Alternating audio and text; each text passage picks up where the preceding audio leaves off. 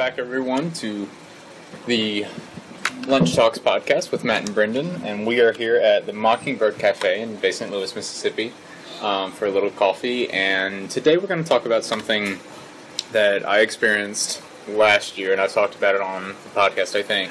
But Brendan's going to go on it now. And what it is, it's a mission trip to Clagato, Arizona, where there is a Catholic mission called St. Anne's Mission. And I went there, and it's in Clagato, Arizona, and it's on the Navajo reservation, which is very cool, and you really get to experience the life of, what the Navajo go through, their daily life, stuff like that. And so today, what we're pretty much going to do is a pre-Clagato podcast, because tomorrow at 10 o'clock, you said, in the morning, y'all are going to be leaving. And so I guess we should just start with your expectations. What do you want to get out of this? Maybe, what is your thought on this? Oh man, I'm so excited to go on the Clagato trip. I've been wanting to go since like 7th grade, and for a long time, I've been really interested in Native American culture. There's just that draw to it. I don't know what it is about it, but I've always been drawn to it. I guess the naturalistic side of it, their kind of wisdom that they have within their different religions. I don't know. I've always been attracted to that kind of culture and ideas and stuff. Mm-hmm. So I'm looking forward to experiencing the Navajo people, to experiencing a completely different way of life, like so different than the way we live. Mm-hmm. And talking to Brother John today was incredible. Yeah, Brother John, I was lucky to have him, come for ours, because he worked there for, I think he said 25 years. And he's originally from New Orleans, and he I think was here in Stanislaus at one time. Now he's at E.D. White Thibodaux. And what was really cool is that it wasn't just us at Thanksgiving. It was a very small group for us. It was Sarah, Michael, me, JT, Bo, Mr. Gamble, and Miss Boudreaux. All of us in one car, packed. And when she was saying shoves, like we were shoved into a car. Yeah. And we had stuff strapped on top. You couldn't see out of the windows hardly. Jeez. I mean, it was brand new when we rented it, and it was like so trashed after we got done with it. But we met with another group of actual blood brothers, the Bernards, and they were all from Thibodaux, and they had been taught by Brother John there in Thibodaux before he was at Clagato. Mm-hmm. And so they wanted to come and experience this and stuff like that. Yeah. And what was really funny and what helped me to not really be super homesick is all of them had that super, coon-ass, voice and everything. And the brothers were the Bernard brothers, and they were Mike Bernard, Adrienne Bernard, Matt Bernard, Bob Bernard, Steve Bernard. That was the 5 Bernards. And then they had a family friend who was like a brother, and he was named Bob Beto. And so it was like this when they talked to each other, they didn't communicate in words. They were just it's just all this Sylvester Stallone hey, Bob. Yeah, hey Bob, and he's like and what was funny is they would start joking. They're like, hey, you want to go get that hammer? I'm going to need a hammer, and then they started, and then they just start laughing, and It's like, I don't know what they're saying, but it's probably funny. But that brought me home a little bit because I'm used to that. But it was really nice because they actually cooked us gumbo. Oh yeah, Wednesday night. And that was really nice. Mr. Terry's actually sending some over with us. Really? And he's going to give it to Brother Charles. I've never met Brother Charles, but I've heard a lot about him. But he said, maybe Brother Charles should experience this gumbo, and he's sending over a gallon of it frozen. Mm-hmm. That's awesome. Yeah. Brother Charles is pretty cool. I don't think you're going to take it when he starts laughing. Because his laugh is one of those, faceless laughs. Yes, I'm serious. And there's no smile, and all it is just this one exhalation of breath. It's very funny. Yeah, that's exactly it. But there's no smile, and he was cracking up laughing one time like this. cracking up laughing. And Yeah. we're all like, "Are you laughing? Are you crying? What are you doing?" But he did smile a couple times. So he's fun. Brother Robert was there. He's like 80-something years old. As a trolley comes by. And unfortunately, like they were saying this morning, he's not going to be there, so you won't be able to meet him. But you'll be able to meet Sister Monica, and stuff like that, and be able to see. I think more of it, and it's not just that Native American lifestyle that you'll be able to experience, but what you'll be able to experience is that devotion to service. Yeah. That it's like, yeah, we do service here, but like. The only reason for existence that these brothers and sisters have there are to survive, in other words, eat and sleep and, do what you need to do bodily. And otherwise, it's to serve. That's the only thing that they do, They'll go get in the car because they know somebody and they just want to go hang out with somebody, That's all they do. Yeah. So, experiencing that is really cool. Just talking to Brother John today, I've listened to philosophers and all kinds of people on the internet, and I've read a lot of books that had his way of speaking and his language in it. But I've talked to very, very, very few people who spoke like him in person. How do you mean? When he talked about the Navajo's idea of like God is in everything, He's in creation, He's in my hand, this cup of tea, He's in the wind and everything, and he talked about how like one thing that was so important was he said they don't see anyone as subhuman. Right. I love that because. It shows like what I think of is a true religion. Right. That's my idea of what true religion is. Yeah. Just like love. And I completely agree. The Beatitudes are like the foundation of Christian life. And what's cool there is that they caught on to Christianity very well, even aside from their Native American religions and stuff like that. Mainly because they identify with each other very well. They have a huge sense of empathy. They get the fact that, some people are just in a bad place in life, most people there are in poverty, so they get that, Yeah. and we've always talked about those who have less usually are better off, emotionally and mentally and stuff like that, in these cultures. Now, in our culture, it doesn't work like that because we don't allow them to do that, poor people, Yeah. I'm saying. And really, for that matter, no one is allowed to be happy or anything if the only thing it means anything is money. But that's definitely something that they caught on to is that fact of love. It's almost kind of like, it's like something that they were doing already, that whole idea of love and compassion and unity. And then when they heard that Christianity is kind of like that, they were like, oh, okay, let's do that, Yeah. So they're very they're God-fearing folk. But it's very cool going out there and not just experiencing something different, but losing this experience. Yeah. You know what I mean? And actually detaching yourself from this. And it'll just happen. I didn't go to Klagetoh completely to separate. I wanted to, and I tried to, but I didn't do it as like, okay, I'm going to separate from like this reality, kind of like you were saying you were going to do. But I think if you really do apply yourself and try to do that, it will happen. Yeah. It's so easy to forget everything. I mean, Navajo time is real, and it's something you won't really recognize instantly, it's more of something that you're going to get into, and it's just that I'll see you in the afternoon. Yeah. And there's no, it's not like you just group all of these times into the afternoon, it's just that this one time is the afternoon.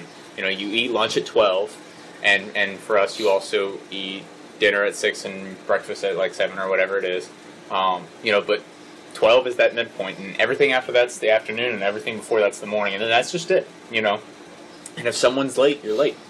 And they had even said that they'll have masses and stuff where if they know a family's coming, that always comes every single, day or something like that, and they're not there, they're just going to wait. Huh. So if mass starts at 9 and they don't start till 10:30 because the people were late getting there, that's just it. Yeah. And you just wait, and you don't complain, you don't say, oh, well, it's time for them to get here, and you just, oh, they're not here? Okay, we'll just talk.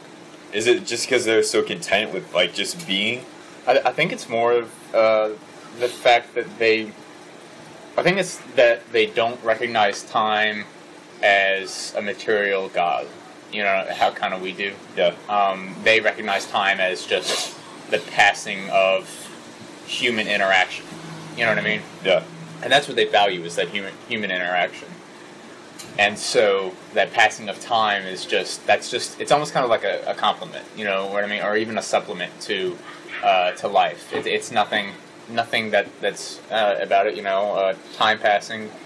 It's not wasted. They don't waste time. There's no such thing as time that is wasted, because each moment of living is inherently good if you're doing it with people, in unity and loving people. You know what I mean? There's no, well, we're just wasting time doing this. They've never wasted time. There's no such thing as wasting time. Yeah. You know what I mean? Yeah. So I think that's where it comes from. That, it's not that they're wasting time and waiting for someone. It's just that, in fact, it's probably better because they get to have more time with other people. You know what I mean? Yeah. They wouldn't have been able to talk with someone and learn about someone for the hour, that they were there waiting for those people if that person wasn't late. Yeah. So that's what Claggett's time is. Or Navajo time. I love that. And I love what you said in first period when you were talking about just try to just listen. Because I had this one experience, or actually two. One time I was in the chapel, and then another time, I've done it a few times where I woke up at like 4 in the morning and just went for a walk. Mm-hmm. At that time of day, the whole world's asleep. Mm-hmm. And I'm not talking people. I'm talking like the world, like the grass and the trees and stuff. That sounds ridiculous and hidden, but I'm serious. It is.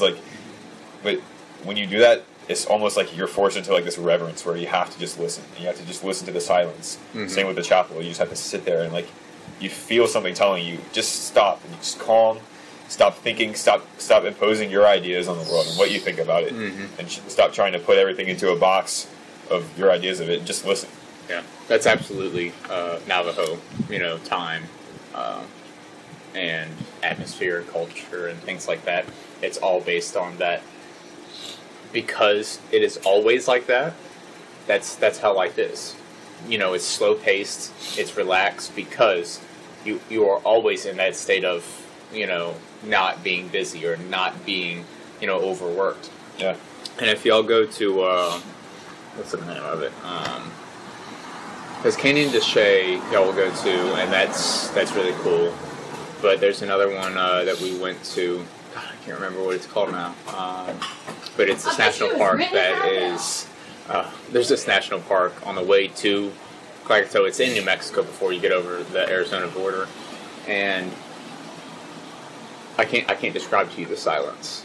I didn't want this morning to suggest the silence, but I'll tell you, I can't describe the silence, because what it is, it's Indian ruins, and we went up there and you could see the petroglyphs and stuff, and you're on this big rock face. I mean, it's a 600-foot cliff, and you're up against it on all the ruins and stuff, and then there's one little peak, in the movie, the Western movies where it's all desert, and then they have a big mesa or plateau that comes up. They have one of those, and then there's one long, and it's like you can see that, but then where you were, there's that way and that way. There's nothing. The horizon is the desert, and like Brother John said, you can see for so. I mean, I would guess that I could probably see about 20 miles there. And like the visual limit of the horizon is 10 miles. Like it's just, everything is just so elongated there, And the silence was deafening. It really that's the most poetic thing I've ever heard. Yeah, that poetic like cliche of the deafening silence is so true. And I can't describe to you the silence. Like and honestly, when I say it was deafening, it really did create a sense of deafening to me, because I was so used to having something. I mean, like even right now we have the ambient noises, and stuff like that. Yeah. But it felt honestly like when you have earbuds in, but you have no music going on. It's like muffled. And you can hear like the blood in your brain and stuff like that. Yeah. It feels as if there's sound going on, but it's muffled. But there's nothing in your ears, and it was amazing. Just to sit there, and you can't even hear the wind blowing. Huh. Like the wind's blowing on you, and you still can't. Wow. You know what I mean? And then when the wind would die, it would just nothing. Well, yeah, because there's no surfaces for the sound to bounce off of. Exactly. Well, and there is no sound. Oh. That's the thing. But and that's the level of it, and if you guys get to go there, that's so cool, and it happens on the reservation too. I'm just saying there it was particularly special for me. Miss Boudreaux was talking about how like we're gonna take someplace, we need to get gas, fill up on gas before, and there's gonna be an hour-long off-road drive to some really cool place. Is that what you're talking about? That's it. Cool. Mm-hmm. Cool. Excited. We ended up taking 3 different roads. One was a paved road. We turned off of that, and then we turned on to a dirt road. That was a total of about 100 miles. So 1 car. Yeah. Jeez. Yeah. 1 car. Yeah. And so going out there, you're driving around. It's so cool. Yeah, that's where you're going. That's it. And it's a national park and everything, and you'll see it. But I had been to Seattle at that time, and you've been to Colorado at that time. But have you ever been in a desert? Yes. You have? Where? In Colorado. Okay. Well, yeah. In the Colorado desert, it's close. But I don't know if you could define it as a desert, but it was just flat, sandy everywhere you looked. Mm-hmm. That's pretty much what it is. But for me, that desert experience was so different from the Seattle experience, and it was something pretty cool. Yeah. But I mean, I guess really, other than that, I guess what I want to talk most on is when you get back. You know what I mean? Yeah. I want to see where you are mentally, emotionally, stuff like that. After that, but do you have anything else that you want to talk about? Yeah, I don't know. There's this guy. His name is Steve Maxwell, and he's another internet person. But he spends his whole life. He's like a fitness guru, and all he does is he has one bag. It's like a 46-liter bag or something like that, and he has all of his belongings in this one bag. Mm-hmm. Basically, he gets paid to travel around and go teach people fitness and stuff, and he'll like live in a place for 2 weeks or whatever. And at the very end of this one podcast I was listening to with him on it, the guy asks, "What is like one parting piece of advice, like the best piece of advice you can think of?" And he says, "Chew your food." And I took that not only as just like actually eating food, but actually being able to take in any experience you have, being able to like kind of, chew it around in yourself and like have it just pass through you. Don't shoot it down. Yeah. Immediately. And I think like that silence and that openness allows you to just like, instead of just cramming in experience after experience or Instagram post after Instagram post or class after class, periods of 1 through 8 in our school is just crazy. Like you're getting so much information crammed in there. I want to just be able to like push everything through. Mm-hmm. I think you'll find that. I think you'll find when there's only one thing that you're doing and you're surviving, you're existing. Now, I say surviving, and I don't mean like let's go catch food. Yeah. Like you have food, you have water, you have heating. Don't worry about any of those things. You'll be comfortable. Now, some of the Navajo may not, but you'll be comfortable. To me, that bothers me. I'll be comfortable, but some of the Navajo people won't. And they won't be immediately noticeable. Most of the Navajo have houses and they're fine, but they may not have electricity, or they may not have plumbing, or they may not have this, or they may not have that. But there are Navajo out maybe 100 miles away that you don't know of, and maybe no one knows of, that are just walking. You know what I mean? Yeah. It's things like that. And the thing that I think I found most there is that it's not the type of poverty that you see a lot here where someone has nothing, you know what I mean? Where they have no TV, they have no house, they have no nothing. It's like I said, they'll not have one thing. I mean, even most of them have cell phones, but they may not have a nice house. It may be falling apart. One might have a decent house where they have all kinds of things, but they don't have any kind of cell phone or any kind of internet. Yeah. So it's different things that they may or may not have. But you will be living with all your amenities, and it's just the fact that some of them, aren't. And it does kind of bother you, but in our materialistic mind, it's almost comforting just to be like, okay, at least I'm okay. But at the same time, that should motivate you when you go out the next morning to go serve, to go and do as much as you can for someone else. Yeah. You know what I mean? But I think what you'll find is just doing that one thing. Yeah. I had no other things to do. I always was I was there. I was existing. You know what I mean? And we've talked before about not wanting that in our lives because you want to have, thought process and philosophy and psychology and things like that that you focus on. But there you don't need any of that. You're able to do that effortlessly. That's what it is. You're able to live and just be, I'm here and I'm alive and I'm ready to go do what I need to do. When I was writing one morning in a little journal, you'll get the journals. I shouldn't have told you about that, but I was writing one morning and I was just free writing, and it just came out off the pen, and it was a quote that I pretty much came up with, and it said, I don't know what I'm going to be doing today. I don't know what's at stake, but I do know that God will always be with me, always.